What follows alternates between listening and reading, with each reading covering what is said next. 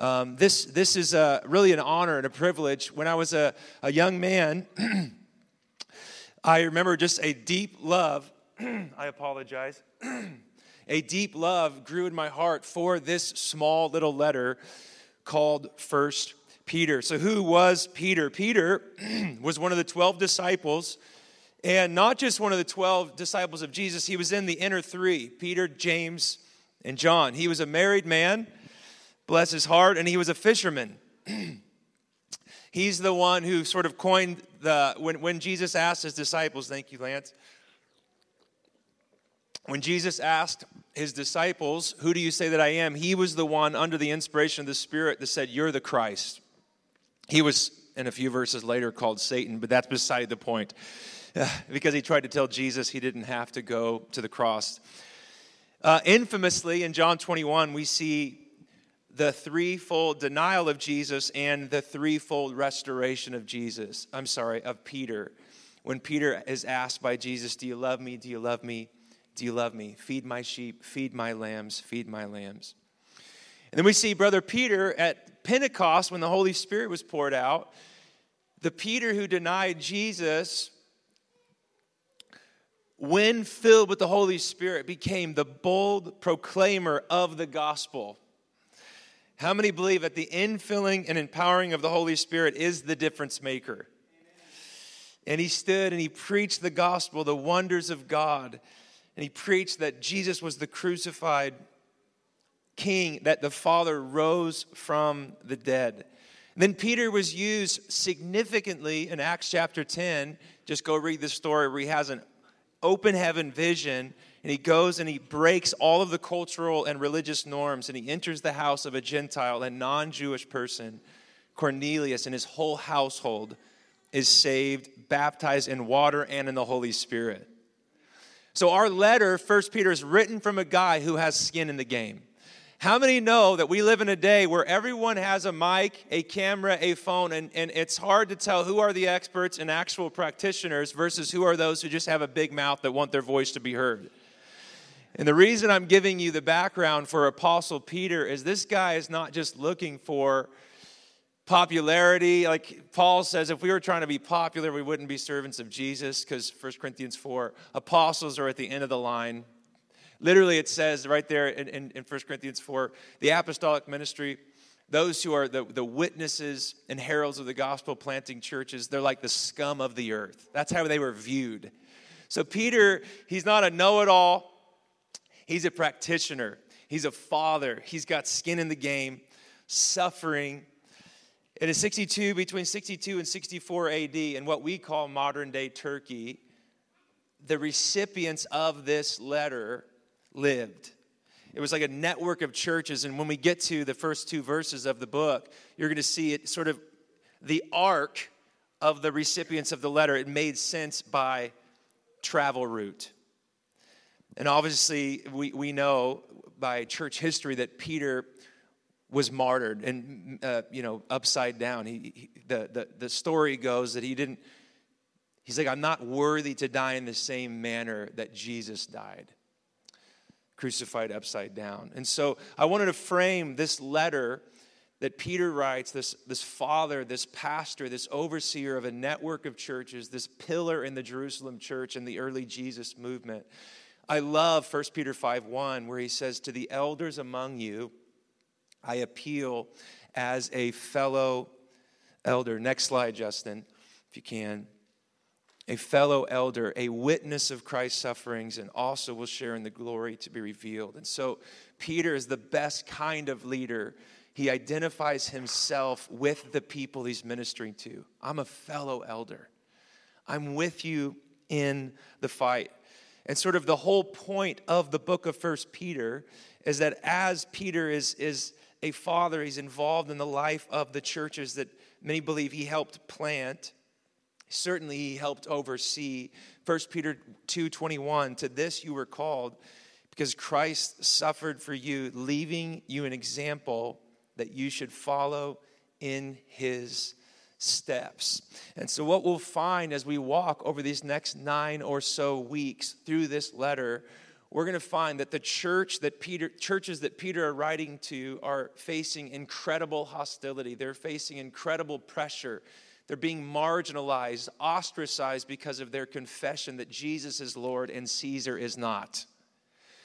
And so they're sort of at the bottom rung of their social economic reality. They don't have the rights and the privileges and the safety net that a Roman citizen would have. In every way, they did not have a leg up on their contemporaries.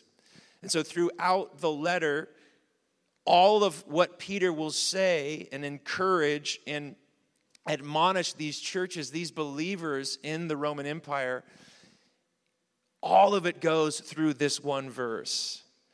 Follow in the footsteps of Jesus. Turn to your neighbor and say, that advice was good 2,000 years ago and really good for 2021 as well. You should follow in his footsteps. And so like any letter, we see the introduction. He sort of frames what he's going to say. And then I love, just like John's gospel, if you read John's gospel, John chapter 20, verse 32, John's like, here's the reason I wrote the gospel, so that you could read the gospel and believe that Jesus is the Son of God. I love when authors of whether it's a narrative like a gospel or a letter like 1 Peter, I love when they just come right out and say, this is why I wrote. How many are thankful for the simplicity, not to live it, but at least to perceive and then to, by the Holy Spirit, obey? So here's what Peter says right at the end of the letter. You're like, Chatty, I thought this was part one. It is, but it's going to frame all that we'll say for the next several weeks. 1 Peter 5:12, with the help of Silas, whom I regard as a faithful brother, I have written to you briefly. Read this part with me. Encouraging you and testifying that this is the true grace of God. Stand fast in it. One more time. This is the true grace of God. Stand fast in it. And so here's what I want to say before we dive into verse 1. Peter, I'm a fellow elder. I'm suffering with you. He's a father who's in the fight with his spiritual children. Okay, number one. Number two, the example we're following is not the culture. It's not the richest tradesman in your city. It's not the one who has means, the one who's the most eloquent or educated. We are following Jesus, who suffered, and he forged a path for us to follow after him. And here's where these three introductory passages are tied. This is the true grace of God. Stand fast in it. Friends, in an hour where the orthodox historic claims of Christ, of God, of sexuality, of marriage, of the sanctity of life, as these become increasingly ostracized, marginalized, slandered, pushed out as old-fashioned, as, oh, that's so yesterday. That's not in or hip with woke contemporary inness. We will not find the grace of God if we leave the claims of God. And so I want you to see this church, these churches 2,000 years ago, the church of today, we think by watering down the scriptures or taking the edge off the exclusive claims of Christ, or thinking we're smarter to run God's world than the God who created the world with his word. When we leave, we don't enter into more grace or hope or help. We leave the flow of grace. And so Peter is telling a church that is being pressed, that feels pressure internally and externally. The only way you're going to stand in the grace that helps you get through the trial and conquer the trial is if you stay true to the example of Jesus. Period. You won't find it by being cool or clever or relevant. You won't find it by trying to make it easier. But by staying true to the example in the word of Jesus, there is grace to stand fast in. And what's so amazing is we're being pressed like from every angle. But how many believe that in the pressing, that which we claim and confess will be tested, but as we'll get to in our passage today, it has a chance to be refined and to shine with an eminence, a radiance, and a beauty that ultimately becomes compelling to surrounding culture. This is our hour. So there's grace, but it's only found in the footsteps of Jesus. Peter's writing as a father, as a pastor, as an overseer, and a shepherd. That's the context. So, Father, I pray over these next few minutes and over these next 12 verses that you would just set our hearts on fire with the gospel, the reality of your word, that you would come in power, that you would minister to us, and that, God, your word would be written on the parchment of our hearts by the Holy Spirit. In Jesus' name. Amen. Verse 1, here we go. Let's get to work. And P.S., please be reading 1 Peter. Hello.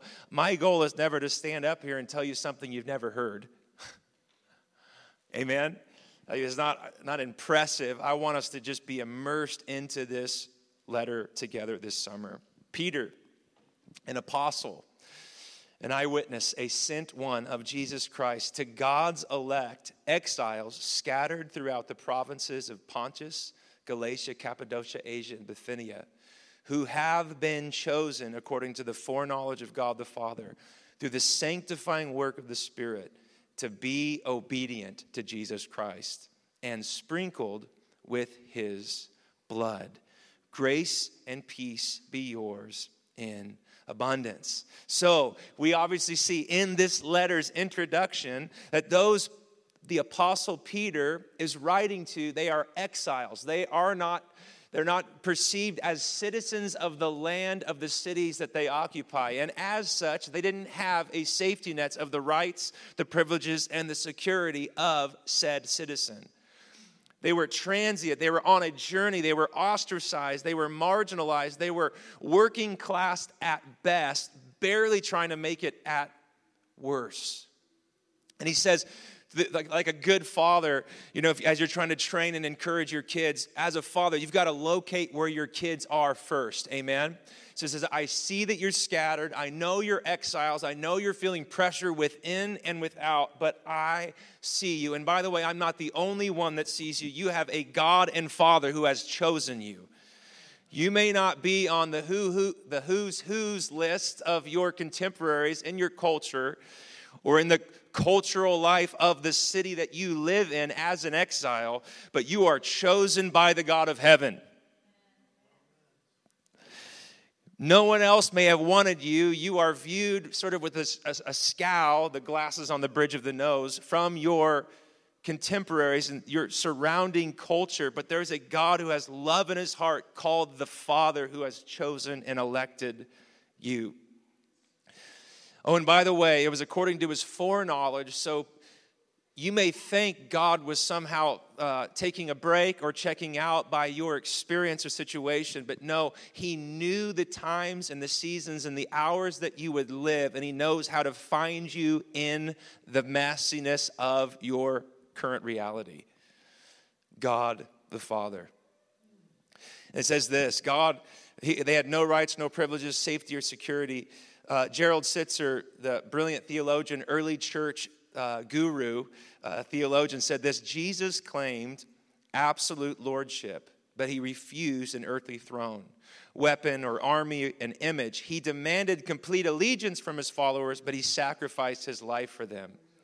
He invited all to become citizens of his kingdom, but he had no territory over which he ruled. He announced the creation of a new humanity and the formation of a new community, regardless of background, ethnicity, and social status. The primary identity of Christians, adopted children of God through Jesus, transformed all secondary identities, subjecting them to the rule of Christ. This radical message confronted an ancient world deeply divided by gender, ethnicity, education, and socioeconomic inequality. In other words, the identity of these believers, sort of the Romans and the pagan culture around them had no category to place them in because it was so countercultural. It was from a different kingdom. Say this: Jesus is a different king of a different kind of kingdom. And their primary identification was that of family and God as Father. A place to call home if you're in exile is one of your primary concerns. A people to call family is tied to that primary concern. And Peter is writing right here in the intro that in the Father you have both. A place to call home and a people to call family. Amen? A place to call home and a people to call family. How could this be? How can the Father choose and elect? And how could he have known my situation and still made a way? Verse 2, through the sanctifying work of the Holy Spirit. How many are thankful for the ministry of the Holy Spirit? What is the work of the Holy Spirit? The Holy Spirit convicts us of our sin. Amen? John chapter 16, verse 8. The Holy Spirit doesn't just leave us there, you're sinners. The Holy Spirit then convinces us that there is a sufficient Savior who paid it all for that sin. So he convicts, and then he convinces. There's no other way. It's through Jesus alone. And then we experience conversion. It's what Peter will say is new birth. And ultimately, the Holy Spirit is the means through which we experience ongoing communion and relationship with God. So how in exile, how when I'm being pressed and suffering, I'm scattered, I'm lonely, there's no one around me that looks like me, I'm being pressed, I'm on the bottom rung of my social, economic culture. Well, there's a God who's chosen you, and he's done it through the ministry of the Holy Spirit, who convinces that you were converted by, and we have a communion with God.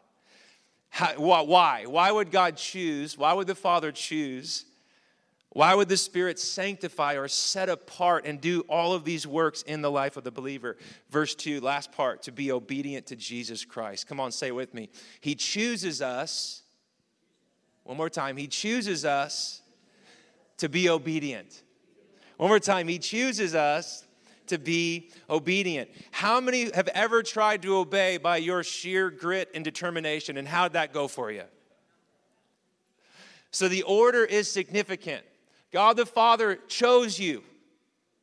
God the Holy Spirit sanctified you. He did the internal work of the gospel inside of you. And now you have the resources available to walk obediently with Jesus Christ. Come on, somebody say amen. So obedience is not possible without the energizing, empowering, enabling presence of the Holy Spirit. Look at the order, and then look how he ends, just the salutation, and sprinkling with his blood. I want you to know the blood of Jesus, the sacrifice for our sins, the Lamb who was, that's our logo right there on the top right, the Lamb who was slain and through his death accomplished victory.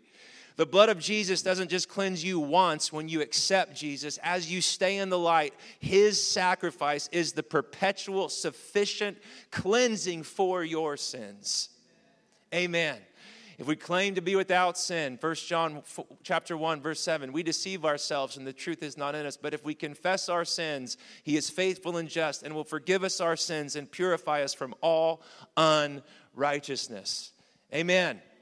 How many are thankful for the sprinkling of his blood that doesn't just wash us once, but it keeps us clean as we stay in step with the Holy Spirit? So, this is verse 1 and 2. Already we're confronted with two realities. Everybody say two realities. Will I primarily, and this is relevant for our culture in 2021, will I primarily identify myself with my place in what culture says? I'm in exile. We're Christian weirdos. We follow a dead guy who billions of people claim rose, which is true. Historically, he died and he lived, he rose. Will I identify with what culture says? You're weird. What you believe is archaic. You're a bigot because you believe the Bible, whatever it be. Or will I believe what is true of me, what my Father says?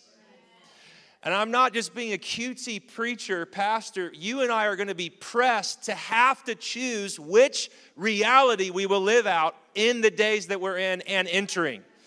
Will I believe the voices of culture and then bend and bow to its idols and altars? Or will I say, no, I've been chosen by a Father. I've been sanctified by the Spirit, and the blood of Jesus washes and cleanses me.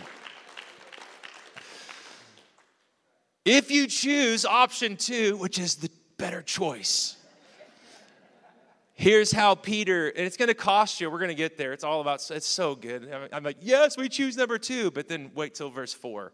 But if you choose the path, the reality that is, how many believe in the Colossians 2:17? There is a reality that is found in Jesus, and it's ultimate reality. If you choose that path, what is it? How does the salutation end? We throw these verses away and we just get to the meat of letters, but we miss it. What does it say at the end of verse 2? Grace and peace be yours in a little tiny trickle. Come on, somebody. In abundance. The enabling favor of God that you could never earn unto a life that flourishes no matter external circumstances because you're hooked up to the source of life himself. Grace and peace be yours in abundance. You know what that means? There's enough for you and those around you. That's good stuff. How many are happy? As a church, we want to choose number 2. Under constant pressure, one commentary say, suspicion, slander, discrimination, manipulation, and the regular lot of social outsiders, the homelessness, the weirdness, the oddness of these people, they found a new home called the church and a new family called the family of God. And this next part, I want to read it in its entirety, and I just want to make a few comments. In the Greek, the original language that this letter is written, the next 9 verses are one long run-on sentence. Which is to say, Peter is just on fire with the Holy Spirit. You're exiles, you're scattered, but God knew it. He chose you. You're elected. You're sanctified by the Spirit. You've been for obedience to Jesus, and his blood covers your sin, not just your past, but your present and your future, and there's abundance of grace and peace. And then it's like Peter's like, before we get any further, I got to have a praise party. Come on, somebody. Sometimes the greatest way to build your faith is not by looking at how dark it is out there, but looking how shiny and glorious he is up there. Come on, somebody.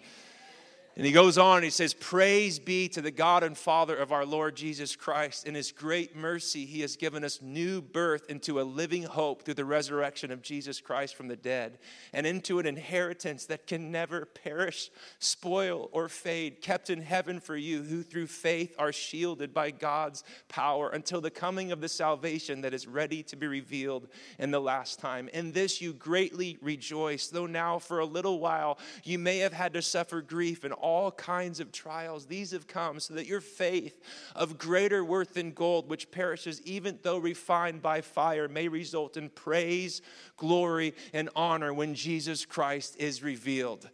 Though you have not seen him, you love him. Come on, somebody.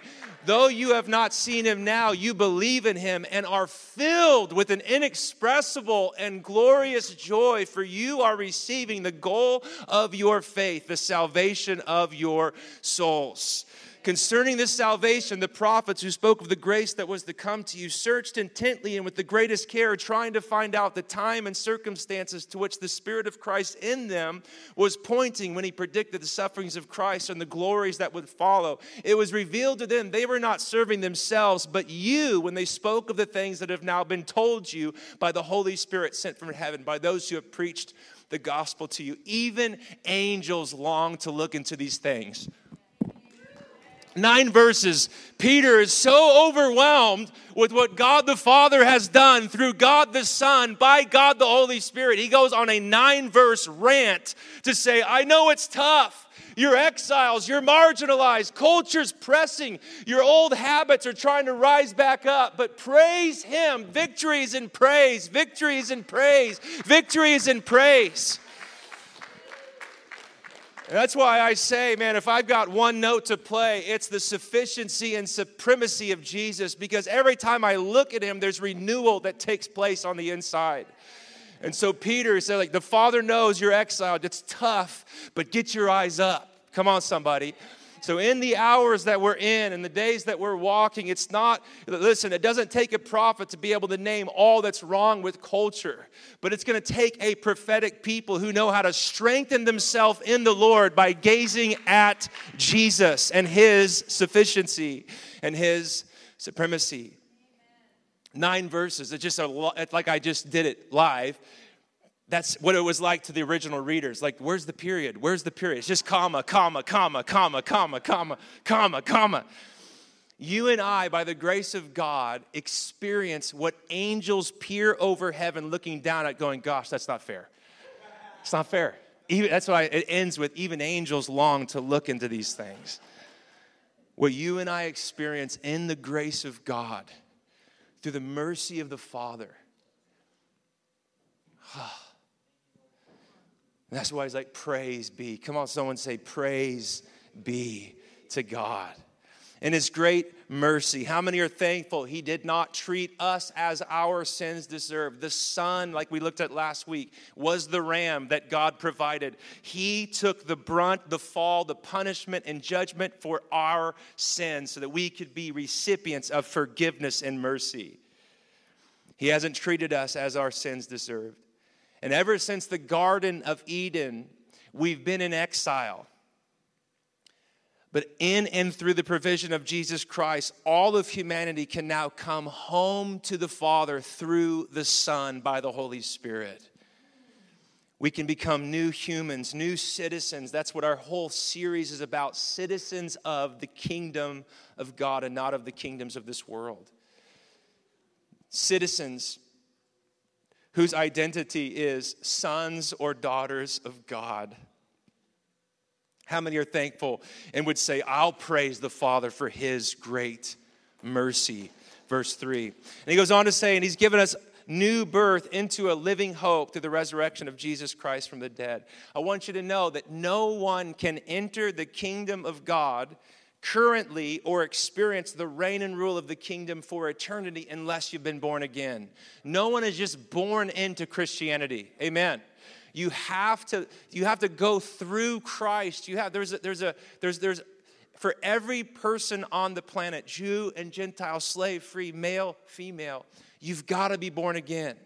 You have to come to the place by the Holy Spirit where you realize I can't fix or solve my dilemma. And I certainly can't save myself. Only one can, and His name is Jesus.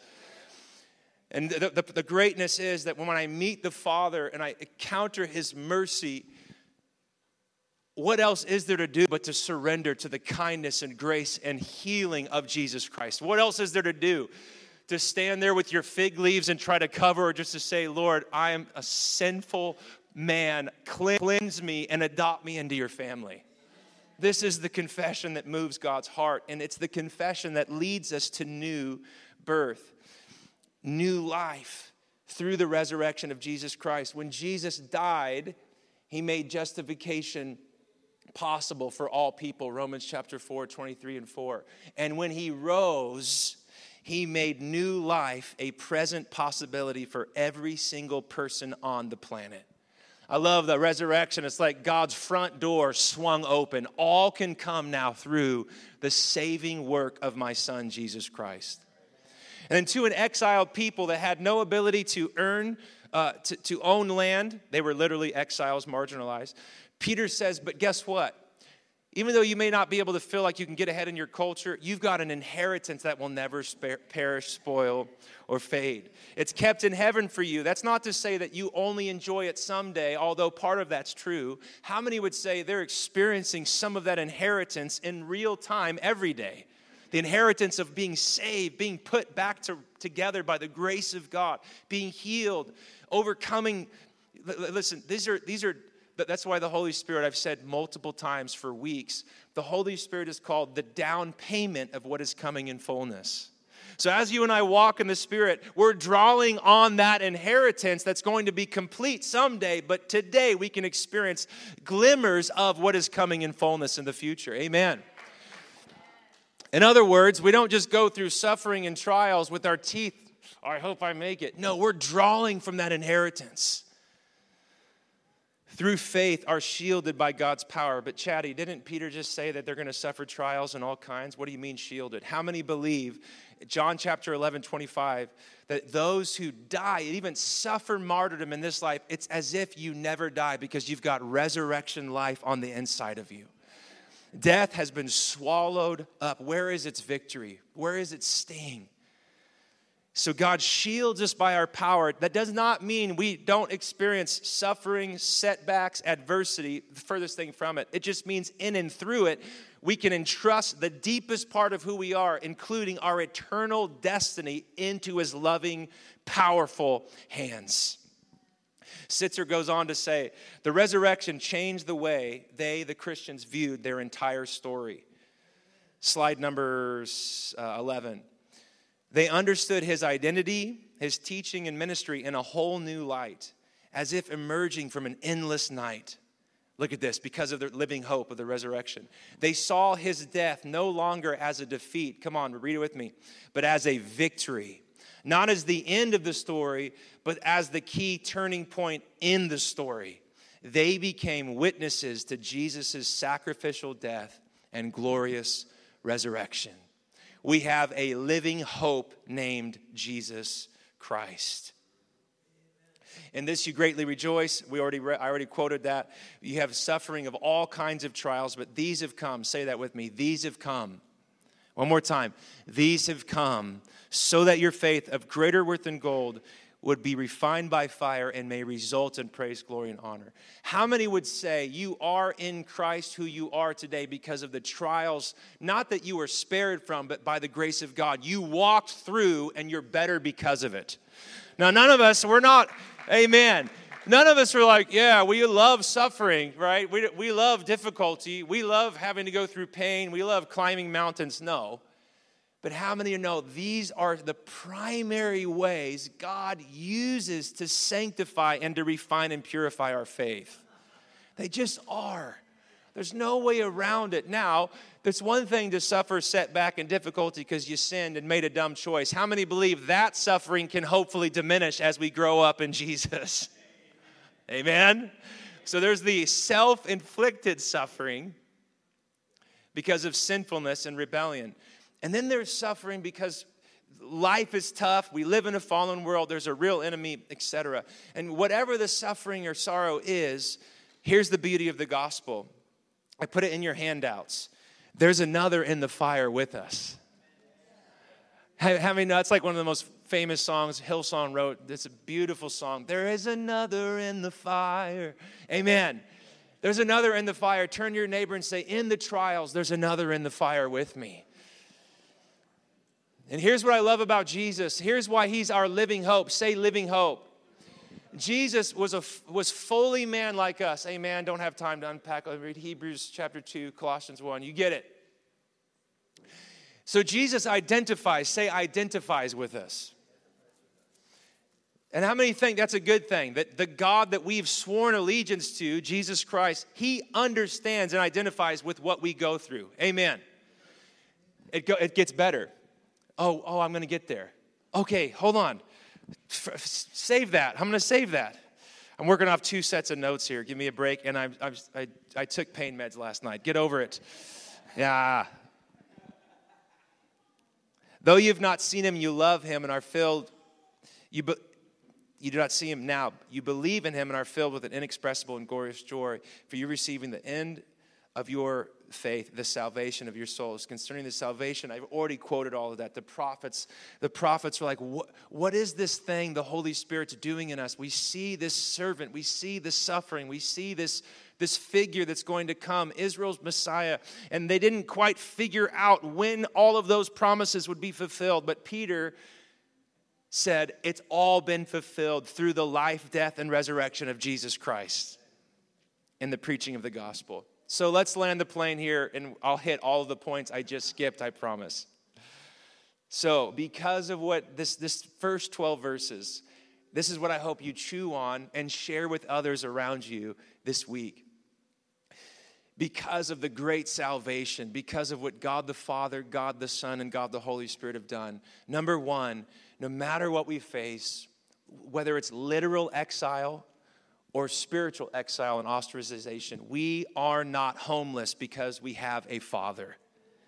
Amen. So let's throw that slide up there, J-Bone. We're going to go through these last few slides and call it a day. Read that with me. We are not homeless. God is our Father. We've been chosen. We've been shown mercy. And through Christ, we've been given new birth. God is our Father, and the church is our spiritual family. So no matter what happens in our day, because of the gospel, because of what God has done, we've been chosen, we've been shown mercy, and we've been given new birth, new life, because our Father's a cheerful giver. Amen. We are not homeless, no matter how, listen, it's disorienting. How many would say it's disorienting right now in our culture? It's like, the Bible calls it like being blown and tossed by the waves for those who are not solid in the gospel. But I want you to know, as disorienting as it is, and it is, we are not homeless. We have a home in the Father's love. And that's not a cutesy answer. That's our lifeline. That is the truth of God's word. God is our Father. As much adversity as we may have to face in the days because of the historic claims of Christianity, whatever we face, there's one who will stand with us. There's one who will not abandon. Listen, Jesus was abandoned. Jesus was forsaken. Jesus took our place in suffering and sin so that all of those things that press us from the outside, we could experience one who's with us in and through every trial. We're not homeless. Number 2, almost done. We are not hopeless. Say that with me. We are not hopeless. Jesus Christ is our living hope. His blood cleanses us from our sin. His resurrection means we have an eternal inheritance. He identifies, empathizes, and energizes us in the midst of the fight of faith, and he will come again to complete what he started. I thought that was a better point. Thank you, Karen. We have a living hope. We're not hopeless. However dark it feels or however much just uncertainty in our culture, in our moment, we are never hopeless because Jesus Christ is alive. Every time I go on a 5 days a week, at least 7 days walking, I took a couple of days off yesterday and the day before, but I almost start every single prayer time. This is just my own thing. I'm weird. Father, thank you that there's a man at your right hand. Almost every prayer, 7 days a week, all throughout the day, there's a man, there is a living hope. There's a person in heaven who has resurrected skin on who will come to finish what he started. Not to bear sin, but to bring the fullness of salvation, to overthrow all the principalities and powers. Every kingdom of darkness will bow and bend its knee and confess Christ alone is Lord. So almost every prayer time, I'm like, God, thank you that there's a man. There's a man at your right hand. He's a living hope. We're never hopeless. However dark it gets, say it, we're never hopeless. Never hopeless because of what Jesus has done and who Jesus is. And man, I love this last one. We are not helpless. What was this Holy Spirit? The Holy Spirit that sanctified. Come on, somebody. The Holy Spirit who convicts of sin, converts from death to life, and brings communion with God and enables us to have power and hooks us up to the resources necessary to walk obediently with Jesus Christ. Say it with me. We are not helpless. Whatever exile, whatever form of suffering or trial, I'm not belittling those. They are legit and they're probably going to increase, but we're never homeless, we're never hopeless, and we're never helpless because of God the Father, Son, and Holy Spirit. That's good teaching right there. It's just first 12 verses. I'm happy. So why are there so many trials? Because we live in a fallen world. A fallen world that's trying to build its own kingdom without reference and submission to the King. Right? But we submit to the King. We've sworn allegiance to Jesus. He is the one who holds the center of our attention. He's the center of our affection. He is the King that we bow before as Lord of heaven and earth. Why so many trials? Because there's a real, but I put a key word here, there's a defeated enemy, but he's a real enemy. Why so many trials? Because of the flesh, old habits or mindsets or sins and struggles. That Peter's going to talk about it several times throughout his letter. But how many believe there is victory over the flesh called life in the Holy Spirit? Why so many trials? Because, listen, folks, I'm sorry, it's been true for 2,000 years. There's always going to be a cost and a stigma when it comes to the gospel.